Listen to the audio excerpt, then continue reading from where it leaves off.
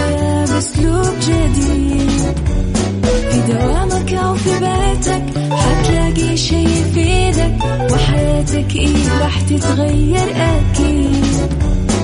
رشاق ويتوكيت أنا قف كل بيت، ما عيشها صح أكيد حتعيشها صح. في السيارة أو في البيت اسمعنا والتوفيق، تبغى الشيء المفيد ما عيشها صح. الآن عيشها صح مع أميرة العباس على ميكس اف ام. ميكس اف ام هي كلها في الميكس.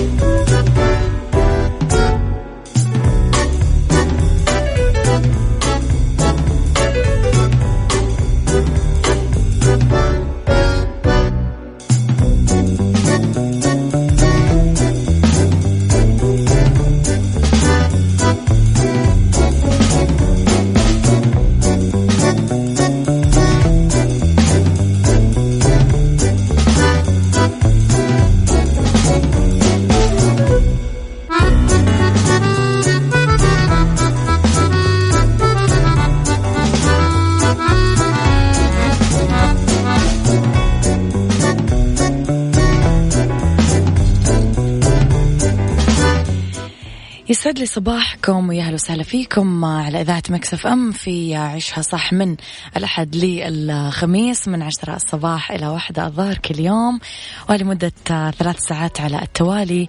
دايما أكيد أكون فيها معاكم من وراء المايك والكنترول أميرة العباس على تردد 105.5 تسمعوني بجدة، على تردد 98 تسمعوني بالرياض والشرقية. ميكس اف ام معك وتسمعك دايما على 0548811700 وعلى آت ميكس اف ام راديو، تويتر، سناب شات، انستغرام، فيسبوك. تقدرون تسمعونا أكيد وين ما كنتم. لو حملتم تطبيق ميكس اف ام على جوالاتكم يكون الموضوع أسهل بكتير، وتقدرون تسمعونا وين ما كنتم، وين ما كانت أكيد منطقتكم. بعيدا عن هذا كله يا جماعة، وقبل ما أبدأ أسترسل في حلقتي اليوم، باقي يوم واحد بس بكرة يعني نبدأ بداية جديدة.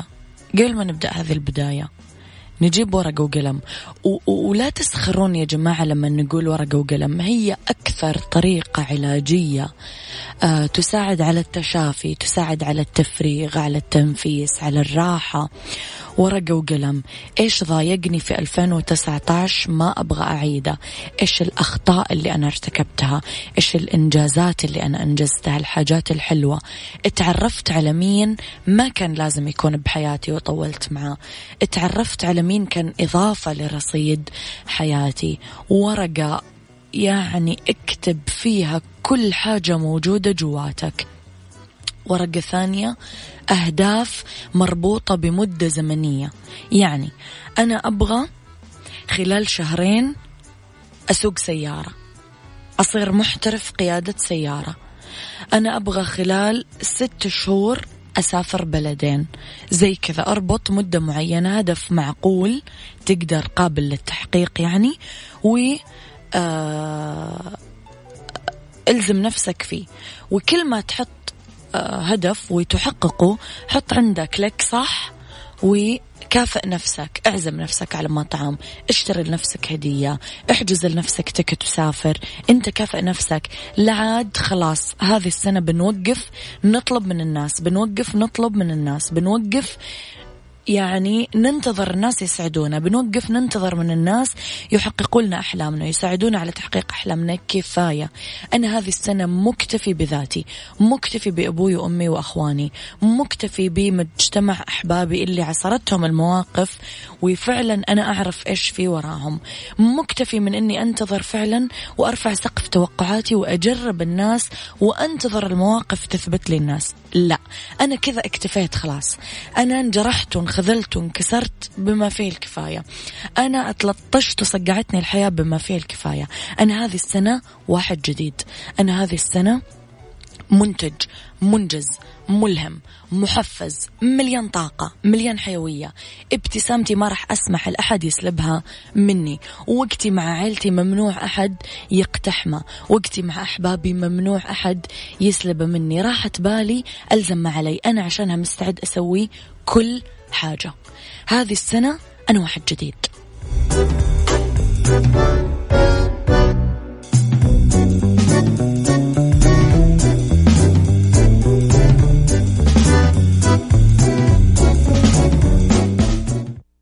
عيشها صح مع أميرة العباس على مكسف أم. مكسف أم هي كلها في المكس.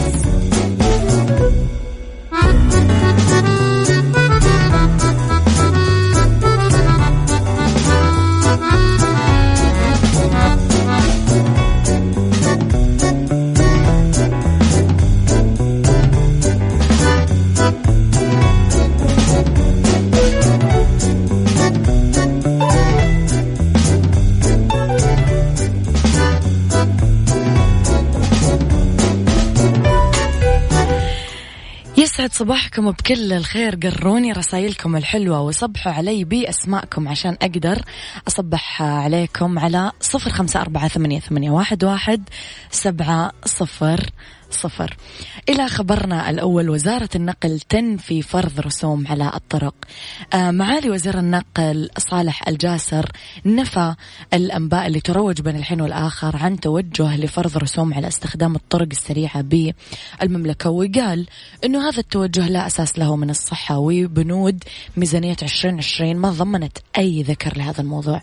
على صعيد آخر، أكد معالي وزير النقل إنه لائحة النقل المدرسي الجديدة وضوابطها راح يتم الإعلان عن تفاصيلها خلال الأسابيع القليلة المقبلة بهدف ضبط هذه العملية. إذا مكسف أم معك وتسمعك على الرقم الواتساب على 0548811700. أنا عن نفسي مدريدية. أنتم برشلونة ولا مدريد؟ حبيبي برشلوني. أنا مدريدي لكن بغير لعيونه. أنا والله ما غير بس يعني عيشها صح مع أميرة العباس على مكسف أم. مكسف أم هي كلها في المكس.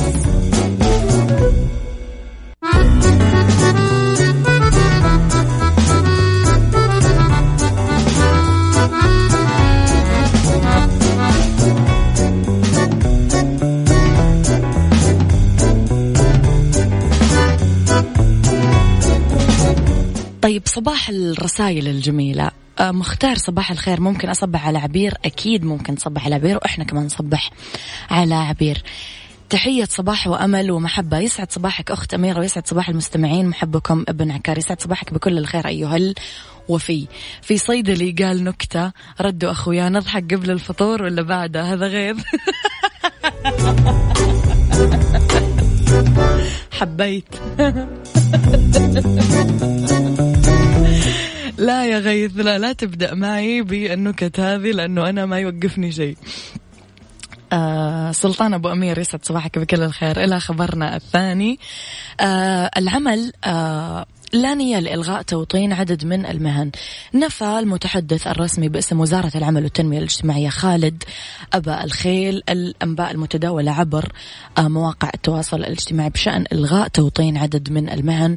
وأكد أبا الخيل أنه تلك الأنباء غير صحيحة، لافتا إلى أنه برامج التوطين مستمرة على مستوى المهن والأنشطة والقطاعات والمناطق لتمكين المواطنين والمواطنات من فرص العمل. وشدد على ضرورة إدارة أخذ المعلومات من مصادرها الصحيحة عبر منصات وزارة العمل والتنمية الاجتماعية الرسمية. يا جماعة كل ما يصير عندكم لغط في خبر معين ادخلوا على المنصة الرسمية ما تكذب. يعني لا تأخذون الأخبار بالذات في هذه الأمور من حسابات تغرد إلى حد كبير بأخبار مغلوطة. يعني خذوها من مثلا حساب وزارة التجارة، من حساب وزارة العمل، من حساب أمن الدولة، من حساب زي كذا. يعني خذوا الأخبار من مصادرها الموثوقة والصحيحة. عجبتني بعد الأكل ولا قبل الأكل؟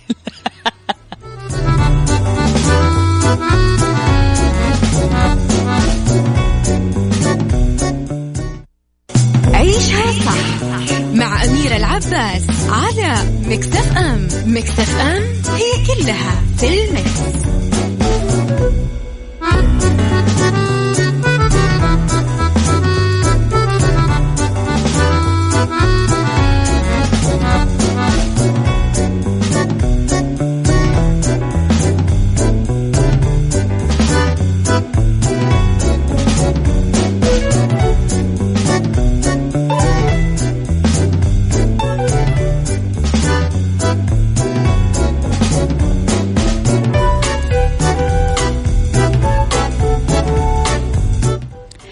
سريان جوازات سفر السعوديين والأمريكيين ل6 شهور بعد انتهائها. وجهت الهيئة العامة للطيران المدني كل شركات الطيران والطيران الخاص العاملة بالمملكة باعتبار جوازات سفر مواطنين المملكة العربية السعودية ومواطنين أمريكا أنه تكون جوازاتهم سارية المفعول لمدة 6 شهور بعد تاريخ انتهاء صلاحية الجواز وفقا لصحيفة سعودية محلية. هذا جاء بموجب الاتفاقية اللي تم توقيعها بين المملكة والولايات المتحدة الأمريكية، إذ تعتبر جوازات السفر السعودية والأمريكية سارية المفعول لمدة 6 شهور بعد تاريخ انتهاء جواز السفر. خبر حلو وجميل. مختار صباح الخير. أوكي صبح على عبير مرة ثانية. أوكي سعد صباح عبير مرة ثانية.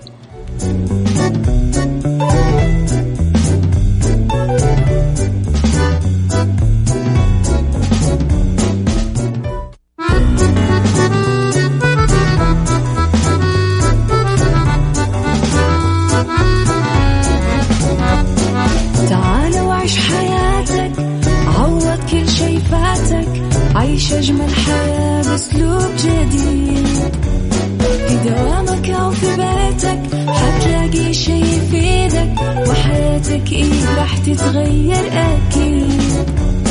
رشاق ويتوكيت أنا قف كل بيت ما عيشها صح أكيد حتعيشها صح في السيارة أو في البيت.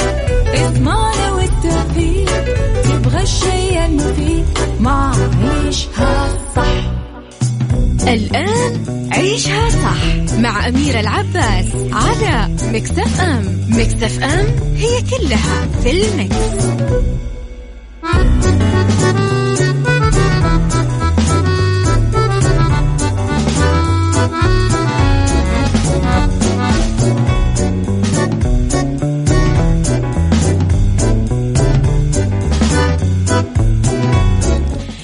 يسعد صباحكم بكل الخير والرضا والجمال والسعادة. ساعتنا الثانية تبتدأ على التوالي. تحياتي لكم من وراء المايك والكنترول، أنا أميرة العباس. يسعد صباحكم بكل الخير. بهالساعة اختلاف الرأي لا يفسد، حتما للود قضية. لولا اختلاف الأذواق أكيد لبارة السلع. توضع مواضيعنا يوميا على الطاولة بالعيوب والمزايا، بالسلبيات والإيجابيات، بالسيئات والحسنات. تكونون أنتم الحكم الأول والأخير بالموضوع، وبنهاية الحلقة نحاول أننا نصل لحل العقدة ولمربط الفرس. تأثير الموسيقى على الجنين. أثبتت الدراسات اللي أجريت مؤخرا أنه الطفل يقدر يتذكر الموسيقى اللي كان يسمعها لما كان جنين في بطن أمه. سماع الطفل لنفس الموسيقى اللي كان يغفى عليها وهو جنين تخلي الطفل يغفى بشكل أسرع وينام لفترة أطول. تطوير دماغ الجنين. كمان في الدراسات وضحت أنه الجنين يقدر يسمع الأصوات والموسيقى وهو في رحم أمه، لأنه يقدر يعطي ردود فعل لما يسمع الموسيقى، وهذا يكون من خلال حركته في بطن أمه. استماع الجنين اليوم للموسيقى والإحساس فيها يساعد على تطوير دماغه والحفاظ على صحته، لأن تفاعل الجنين مع الميوزك له دور كبير في ذلك. عشان أقدر أتكلم بشكل أوسع في هذا الموضوع، مو أنا اللي راح أتكلم، ضيفي المميز أكيد هو اللي راح يتكلم. لو عندكم أي سؤال بخصوص هذا الموضوع اكتبوا لي على رقم الواتساب 0548811700، وأنا بدوري أكيد راح أطرحه على ضيفي اللي راح أعرفكم عليه بعد الفاصل على طول.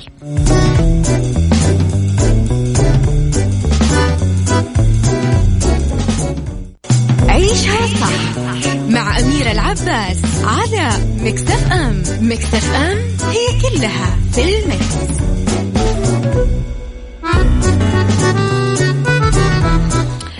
موضوع اليوم موضوع منة جديد وحلو ومنعش، وضيفي اليوم مو غريب عليكم أبدا ولا غريب على إذاعة ميكس اف ام. أمانة من أجمل ضيوفي ومن الرائدين في مجاله والمتميزين جدا أكيد في مجالهم، استضفناه كثير ووحشنا أمانة في البرنامج. فاليوم هو ضيفي دكتور محمد إدريس، طبيب النساء والولادة والمهتم بالطب الوقائي والتوعية الصحية. يسعد صباحك دكتور محمد. وصباحك يا أميرة وصباح جميع المستمعين، وعودا حميدا يعني أنا عودا حاضر الغائب. يسعد صباحك بكل الخير. إيش رأيك يا دكتور في الموضوع؟ أنت تكلمت عنه قبل فترة وقررنا اليوم نناقشه في حلقتنا اليوم. والله شوفي، زي ما أنت تفضلت الموضوع جدا جميل ومثير للانتباه، وإحنا كدكاترة نساء ولادة يوميا بنعمل أشعات صوتية، بنشوف الأطفال، بنوجه الأمهات إنه كيف يتعاملوا مع الطفل داخل الرحم. ففي آثار إيجابية بالمرة كثير على الأجنة داخل الرحم لما بنتعامل معهم بشكل كأنهم أشخاص موجودين معنا في الحقيقة. فهذا شيء مرة بينعكس إيجابيا على الجنين خلال فترة الحمل وأثناء النمو بعد الولادة. رح أقرأ لك حاجة دكتور وصحح لي لو فيها حاجة غلط. تعتبر فترة الحمل من أكثر الفترات اللي تسبب الإجهاد والتعب والتوتر والضغط النفسي والجسدي للمرأة. تتعرض المرأة للضغط المستمر والإجهاد، وممكن تولد ولادة مبكرة أو تلد طفل لا سمح الله يعني يعاني من بعض الاضطرابات. الموسيقى تعطي المرأة الحامل الاسترخاء والراحة ونسيان الإرهاق والتعب، وفي دراسات أثبتت أنه الاستماع للموسيقى يزيد إنتاج هرمون الدوبامين أو هرمون السعادة، وإفراز هرمون السعادة يزيد من استرخاء العضلات ويخلص الجسم من التوتر. صح ولا غلط؟ صح بس مو مرة دقيق. طيب إن نصحح؟ نصحح. الكلام صحيح وجميل جدا، لكن أنا اللي ضايقني في الدراسة إنه مركزة على موضوع الموسيقى فقط، على اعتبار إنه الدراسة غربية وما هي عربية، ما في دراسة مماثلة أو بنفس الأسلوب في مجتمعنا الإسلامي. في حاجات اجتهادات شخصية من بعض الأطباء الزملاء لما بيكون حتى القرآن الكريم لما بتسمع قرآن أو أحيانا في رمضان تلاقي في فترة رمضان والقراءة القرآن والتراويح وكده في راحة نفسية عند السيدة الحامل، وبتقول لك الفترة هذه ما بتحس بتعب الحمل، سبحان الله، نمو الأجنة بيكون أفضل.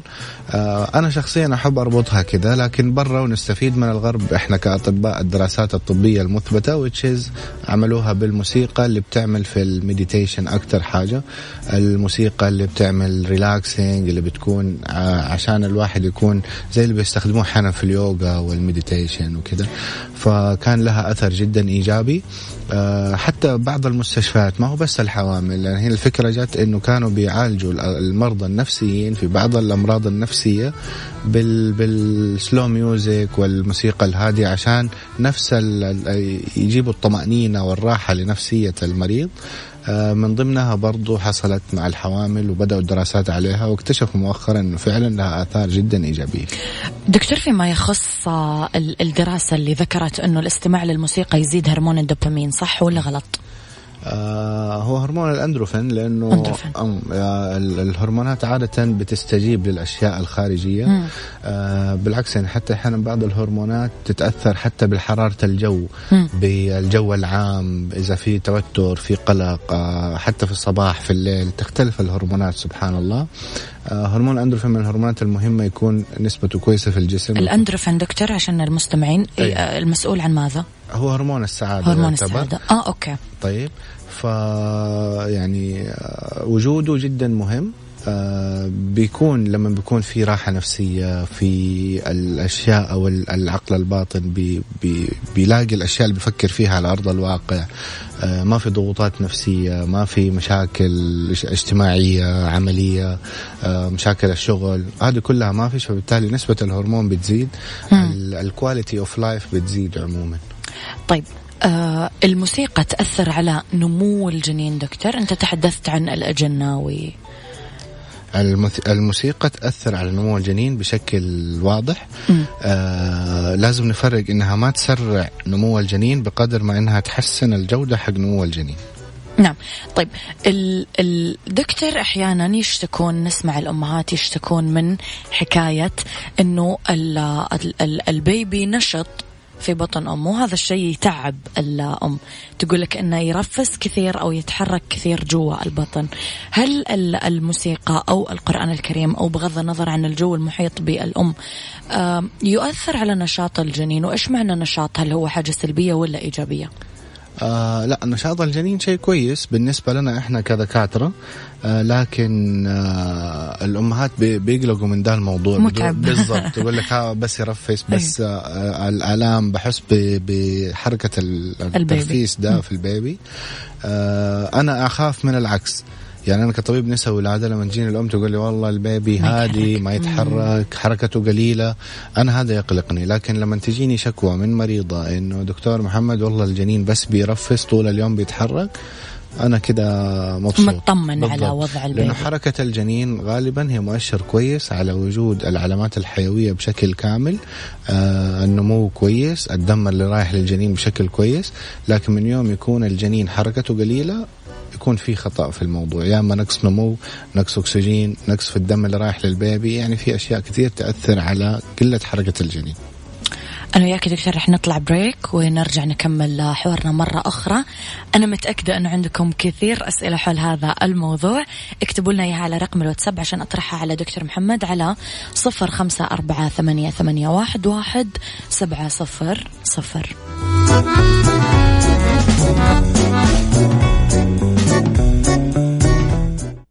عيشها صح مع أميرة العباس على ميكس اف ام. ميكس اف ام هي كلها في الميكس.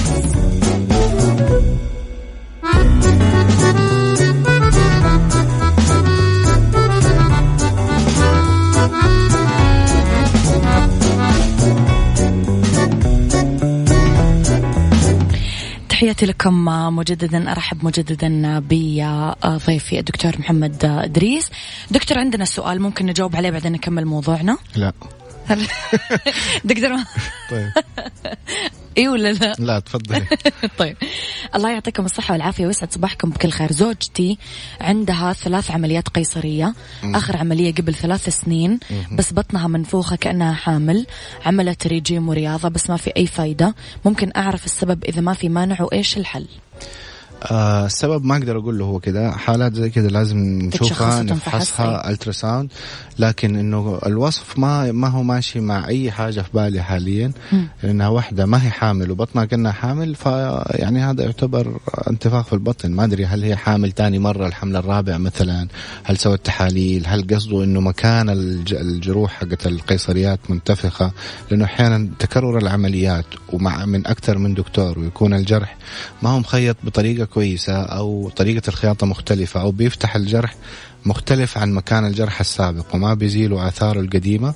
بتعمل زي الكالسيفيكيشن، نفس الجرح بيتراكم فوق بعضه، فبتلاقي فيه نتوء بس ما يتجاوز 2 سنتي، يعني ما هو تكون انتفاخ بطن. فبالنسبة للحالة لازم نشوفها دكتور كطبيب عام أولا، وبعدين يوجهها فين تروح. أحيانا يكون سوائل في البطن، أحيانا يكون تليفات في الرحم، حسب تخصص حسب الاشتباه.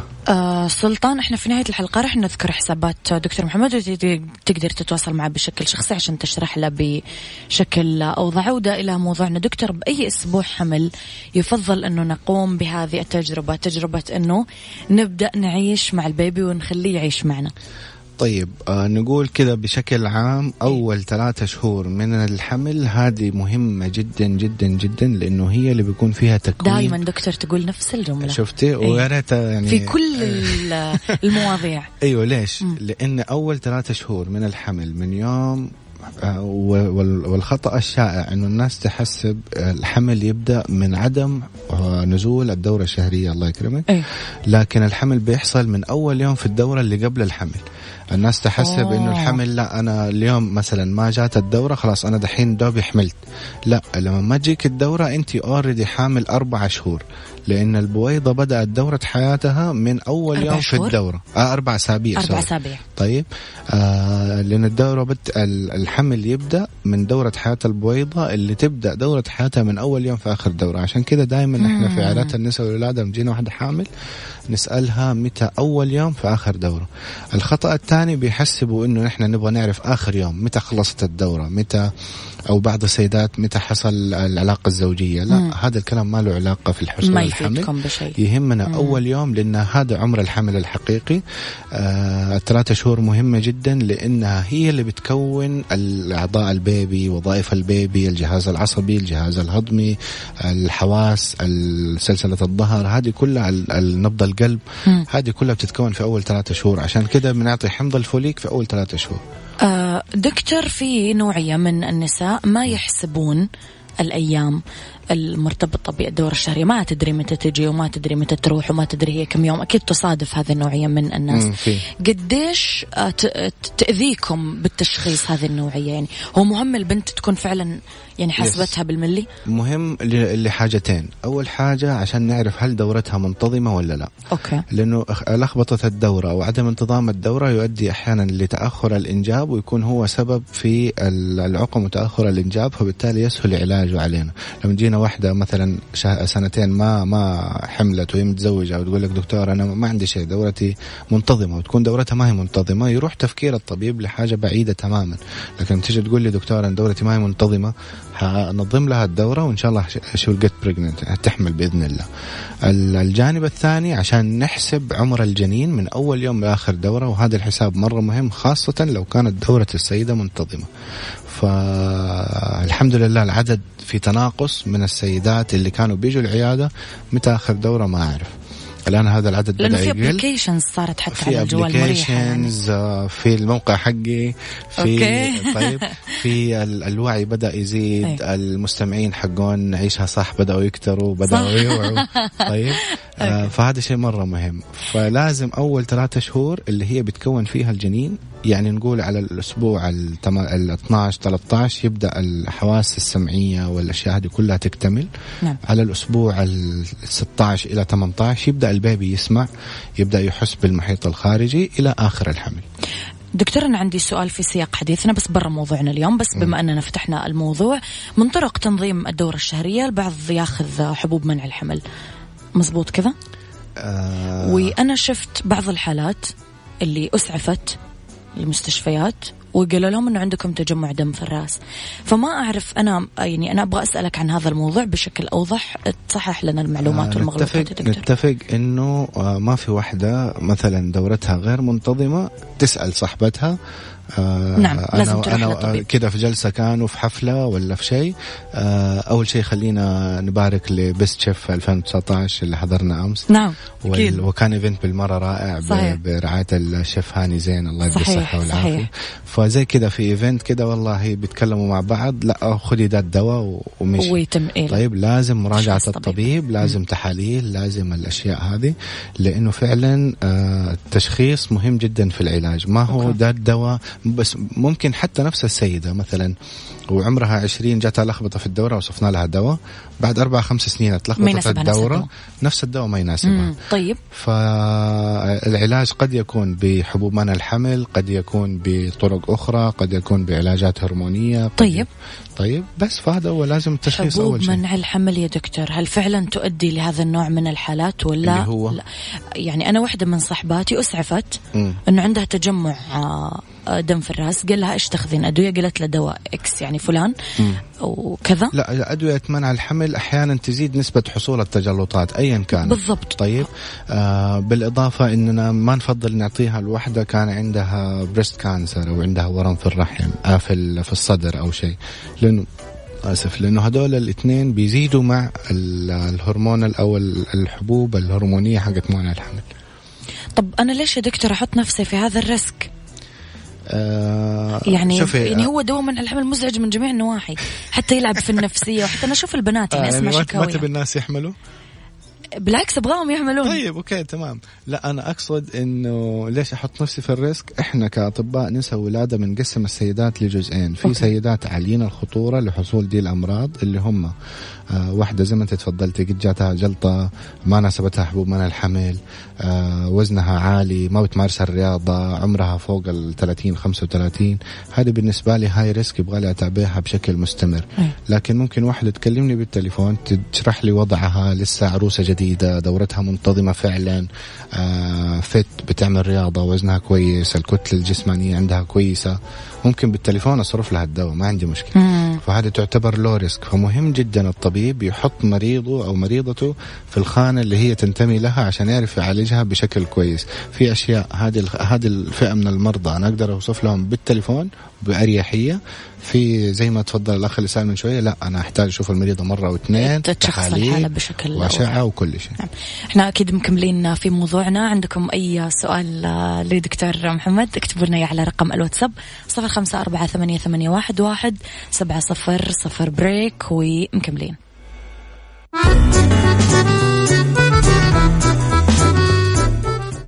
عيشها صح مع أميرة العباس على ميكس اف ام. ميكس اف ام هي كلها في الميكس.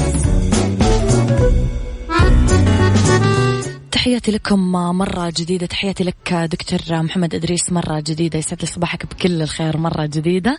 دكتور وصلنا عند النوع المعين من الموسيقى ولا الأصوات اللي تحبذون اختيارها في مرحلة الحمل، وتكلمنا عن مرحلة الحمل في الثلاث أشهر الأولى بالضبط. نعم. بالنسبة للأصوات اللي ممكن تساعد في نمو الجنين ويكون الأفضل، طبعا أول شيء خلينا نتكلم إنه طبيعة حياة الأسرة اللي فيها السيدة الحامل مهم جدا لما بعد الولادة، لأنه وجدت دراسات إنه الأم اللي بتكون مثلا بتشتغل، الأماكن بتشتغل فيها دوشة وفيها زحمة، دائما في أصوات. الطفل لما بيتولد ما حيحب الهدوء، هتلاقي تعود على الدوشة وتعود على دي الأشياء. بالجهة المقابلة الأم الهادية اللي دائما في البيت أو مكان عملها هادي، شغلها ما في دوشة، ما في مشاكل أسرية من ناحية صراخ ومشاكل بيكون الطفل هادي وسلوكه بعد الولادة هادي وينام بسرعة ويستجيب لمثلا أمه شالتهم وكذا، ما عنده العصبية النرفزة إلى آخره. التغذية حقت الأم برضو مهمة، زي أهمية الميوزك أو الأشياء اللي بيسمعها.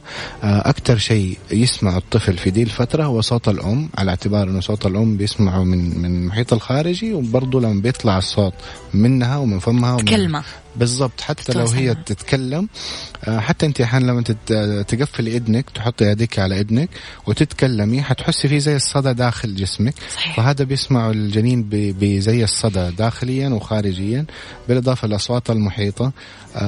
تكرار الصوت هو اللي يخلي الجنين يكون آلف الصوت اكثر. بمعنى مثلا لو بيسمع صوت ابوه يوميا، وهذه بدأت الآن برا، صار الآباء اللي مثلا بيشتغلوا بعيد في بلدان أخرى أو ما بيكون مع زوجته، يحطون التليفون بالضبط، يحط التليفون أو يسجل مقطع صوت. وكل يوم في أجهزة الآن بدأت تطلع في الأسواق اللي هي سماعات، 4 سماعات على مقاس البطن زي حزام المشد، تلبسها الأم وتسمع البيبي صوت أبوه عشان لما يتولد يكون الصوت ده مألوف له. بالضبط.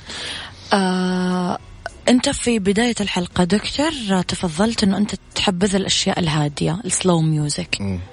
هذا هو النوع اللي المفروض بالضبط، اللي هي اللي كانت تستخدم في اليوغا، في المديتيشن، في الريلاكسينج، لأنه إحنا نبغى في النهاية، طبعا هو يعتمد إيش الأم تبغى. الجنين ما حيرفض أي حاجة، أول مرة ممكن ينزعج، وتاني مرة، ثالث مرة، بعدين يتعود. أنت بتكوني نمط الستايل اللي الطفل بيحبه واللي يناسبها هي كأم. اللي يناسبها هي كأم. زي ما قلنا لو هي مثلا بتحب تسمع البوب ولا الجاز ولا أي شيء من الأغاني دي، حتلاقي الولد غصبا عنه حيسمع، ما حيقدر يقول لا هو جوا. في نفس الوقت لو هي بتسمع الأغاني الهادية حيكون كده. لكن نجي نتكلم طبيا على سرعة تحسين النمو المخرج لأول 5 سنوات من البيبي، اللي كانوا بيسمعوا الأغاني الهادية والسلو ميوزك والأشياء الكلاسيكية الحلوة هذه بيكونوا في أفضل الناس من ناحية الديفلوبمنتال، المشي، الكلام، الاستجابة للمحيط الخارجي في أول 5 سنين من حياتهم. دكتور، تطرقت للجانب الغذائي، إيش أفضل طريقة لاهتمام الأم بالجانب الغذائي والنفسي بنفس الوقت؟ أهم شيء إنها نبطل المصطلح اللي هو أنت حامل كلي عن 2. طيب، وأنا دائما أقول لهم إذا هي تقدر أنت دائما تحارب المعتقدات هذه من جد، لأنه شوفي دائما أقول لهم، يعني أنا مرة في العيادة جات واحدة بتقولي دكتور خليها تأكل، ما بتأكل، دي حامل لازم تأكل عن 2. وترى طيب لو هي حامل توأم تأكل عن 3 ولا لو هي حامل 4؟ فهمتيني؟ فمصطلح مرة خطأ. السيدة غالبا تحتاج من 1700 ل 1500 كالوري يوميا. الحمل بيزود هذا الاحتياج بنسبة 300 إلى 400 كالوري فقط، يعني تحتاجي تاكلي عن شخص وربع تقريبا.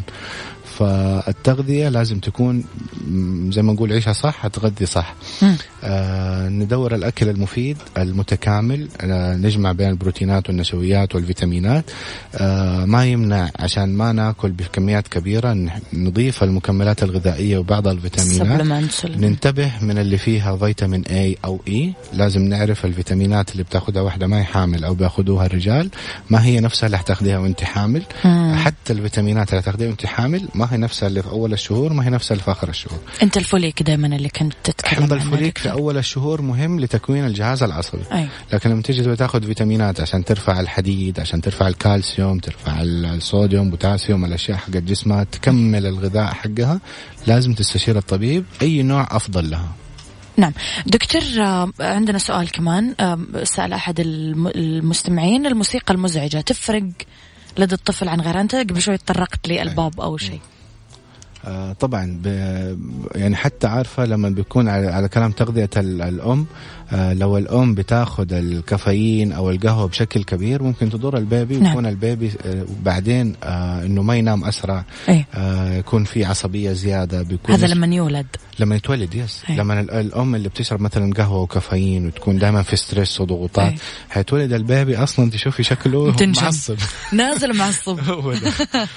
طيب المرأة الحامل دكتور، هل ممكن أنت تنصحها بالقيام بأي نشاطات عشان تحفز الجنين عن النمو؟ أنت من الناس اللي كثير يشجعون الرياضة في فترة الحمل ولا من قبل الحمل؟ من قبل الحمل. نقول أول شيء المتابعة صحيحة للحمل تكون من قبل الحمل.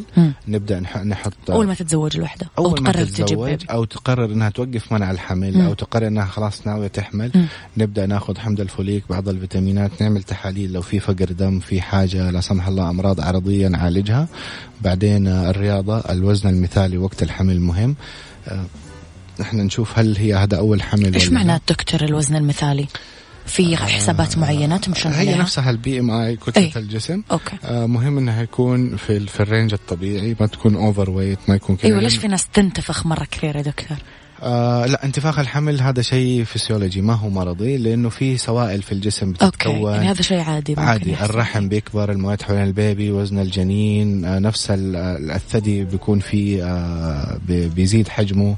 فهذه كلها سوائل في الرجول في الجسم عموما بتزيد، هذه بتزود الوزن، بيصير انتفاخات.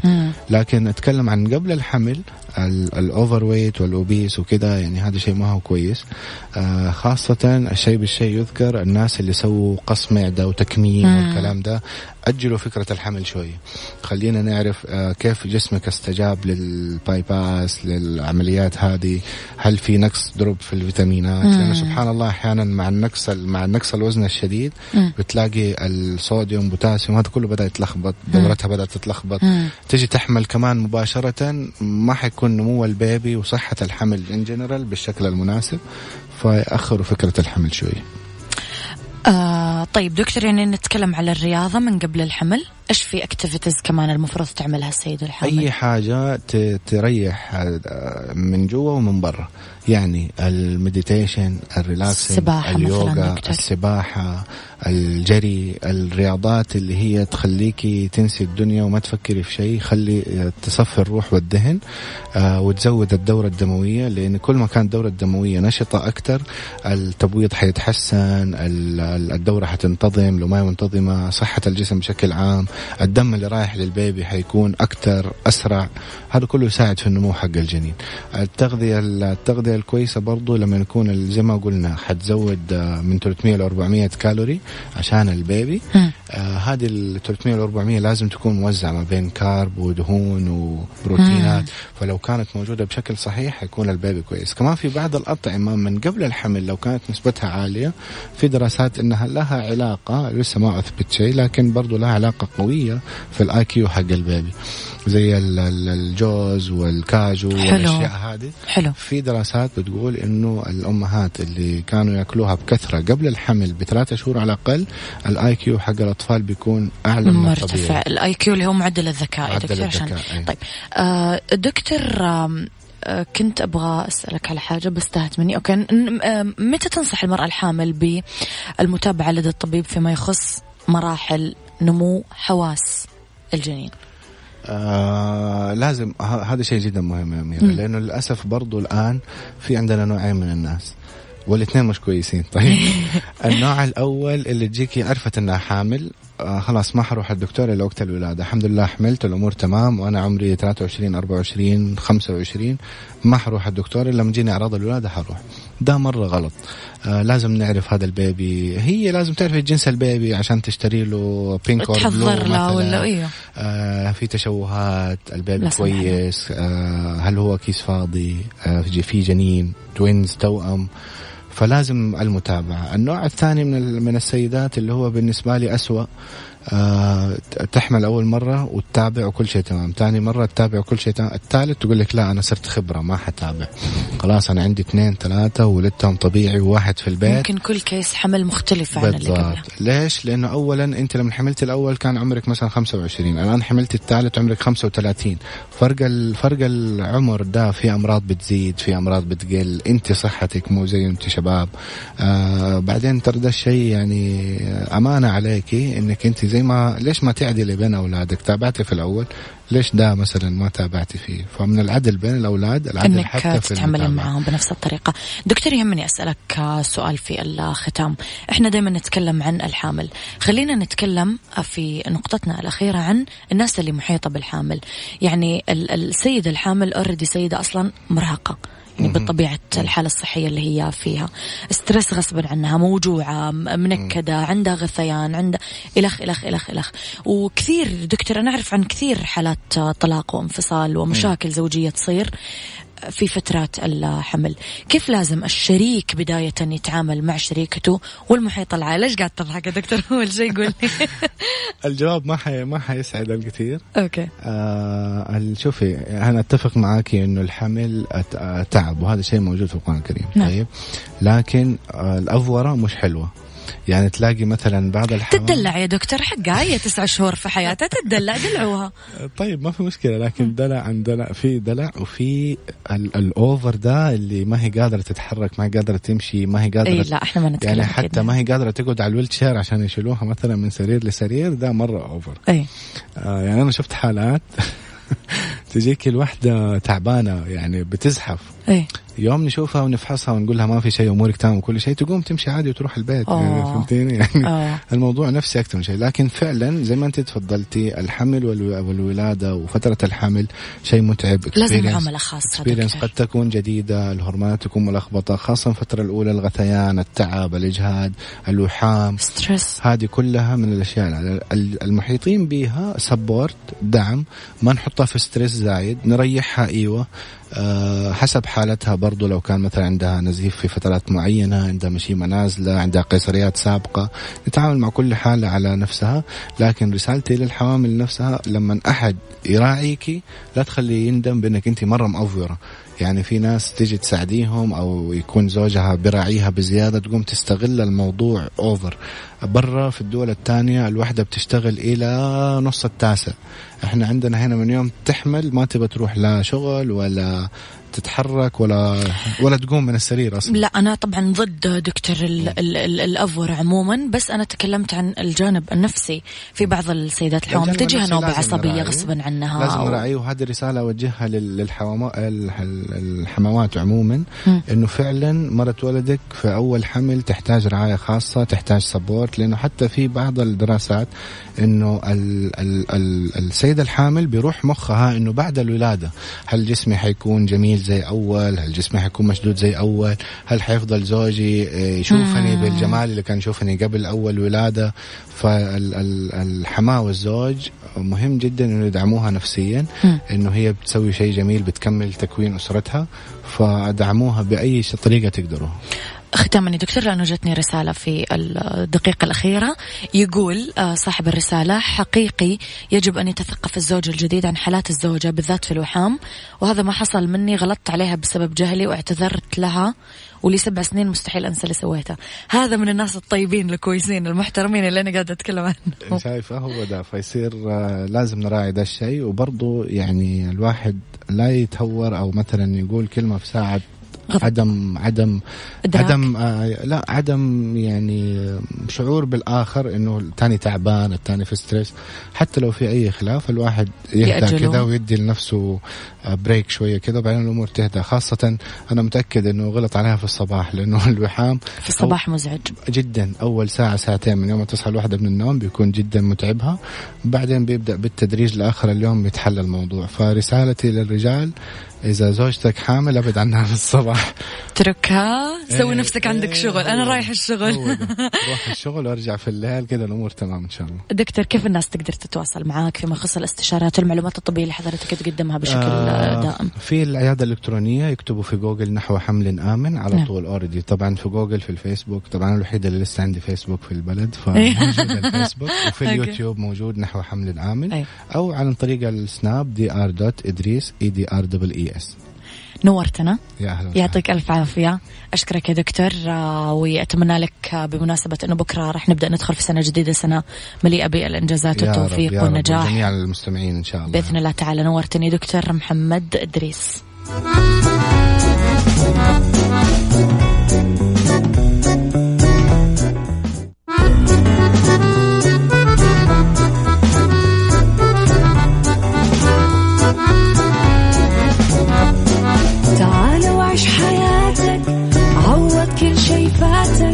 عيش أجمل حياة بأسلوب جديد، في دوامك أو في بيتك حتلاقي شي يفيدك، وحياتك إيه راح تتغير أكيد. رشاق ويتوكيت أنا قف كل بيت، ما عيشها صح أكيد حتعيشها صح، في السيارة أو في البيت اسمعنا والتوفيق، تبغى الشي المفيد ما عيشها صح. الآن عيشها صح مع أميرة العباس على مكسف أم. مكسف أم هي كلها في المكس.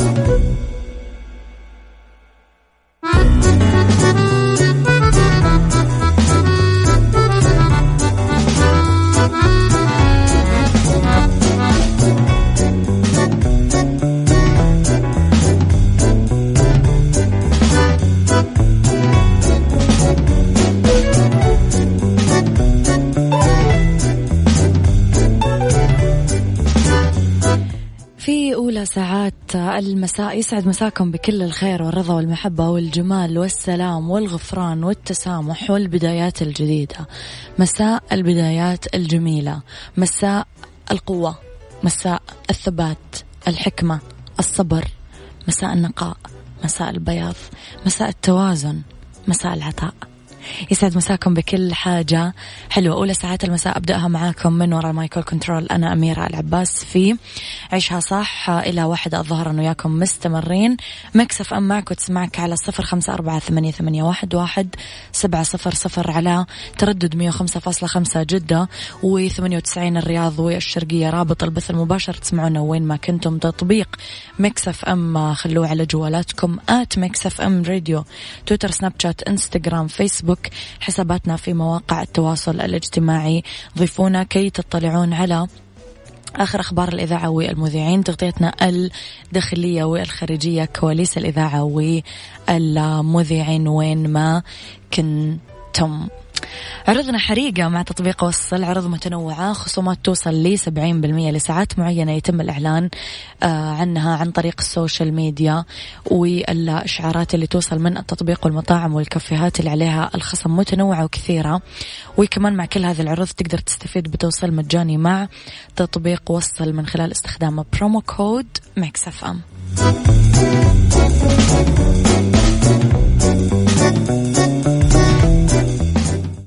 علاقات أسرية واجتماعية مع أمير العباس في عيشها صح على ميكس اف ام. ميكس اف ام it's all in the mix.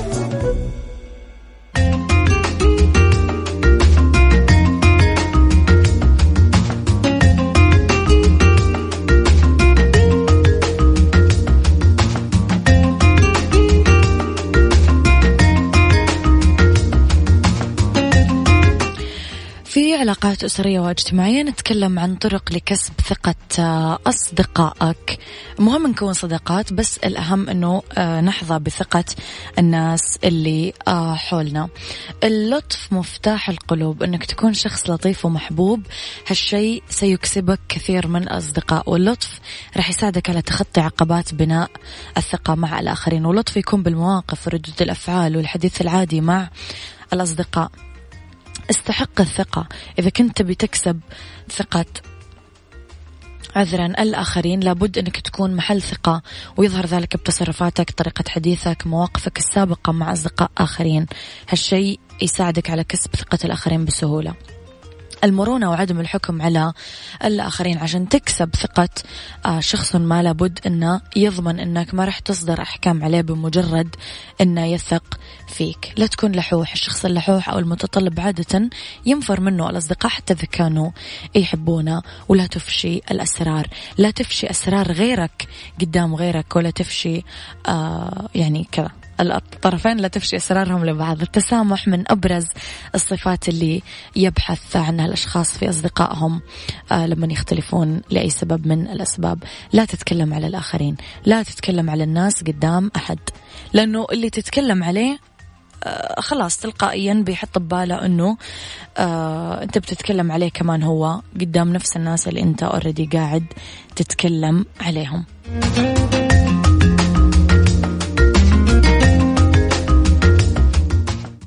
عيشها صح مع أميرة العباس على ميكس اف ام. ميكس اف ام هي كلها في الميكس.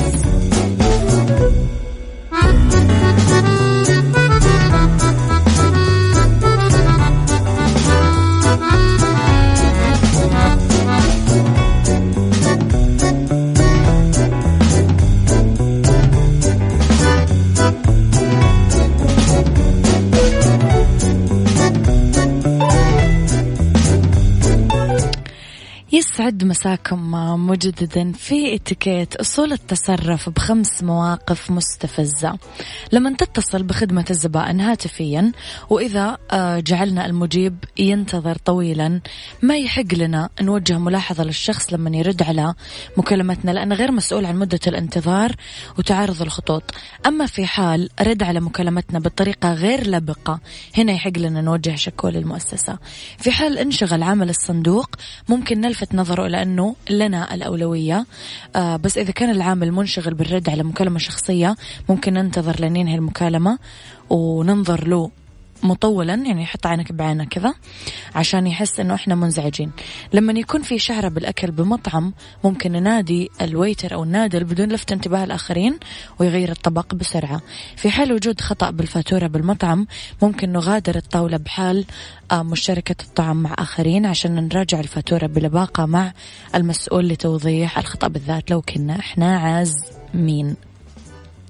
لما نجاوب العامل بالسوبر ماركت أو هو يجاوبنا على سؤالنا بطريقة فظة ما نرد عليه بالمثل، لا نتكلم معاه بحزم وننظر بعيونه بشكل مطول عشان يحس بعدم الرضا اللي وصلنا. يعني 5 مواقف نتعرض لها بشكل شبه يومي ولازم إنه إحنا نكون نعرف نتعامل معها كي لا نسيء التصرف أو ناخذ حوبة أحد. إيش رأيكم نروح للأمير الجميل أمير الطرب عبد المجيد عبد الله؟ روح يحرم نوم عيني. قيادة وريادة مع أميرة العباس في عيشها صح على ميكس اف ام. It's all in the mix.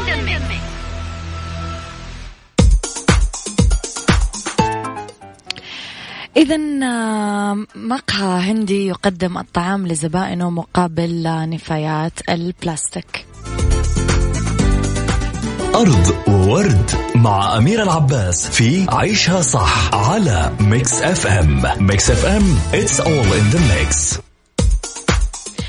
مقهى هندي في محاولة منه للمساهمة بمعالجة مشكلة النفايات البلاستيك بالبلاد.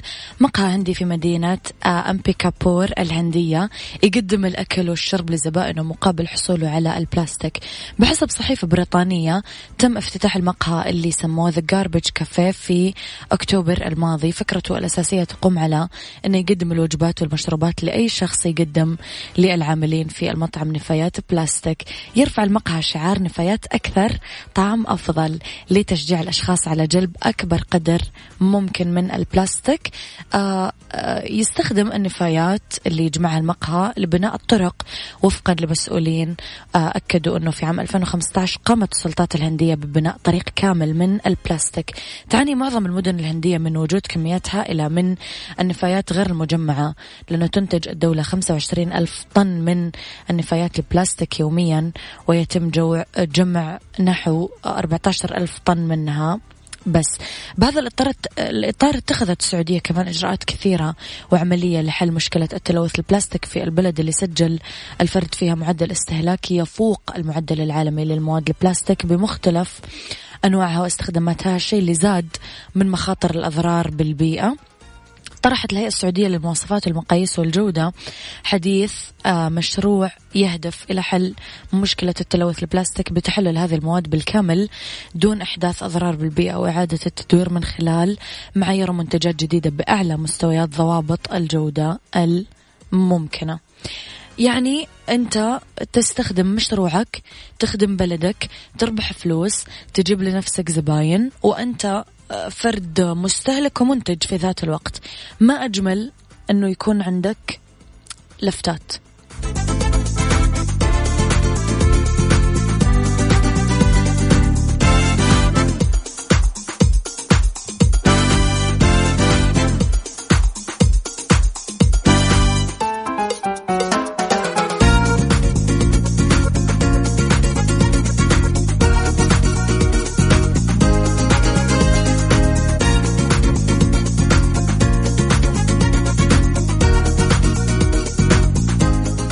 هذا كان وقتي معكم. كونوا بخير واسمعوا عيشها صح من الأحد للخميس من 10 الصباح إلى 1 الظهر. أنا كنت معاكم من وراء المايك والكنترول أميرة العباس. كونوا بخير.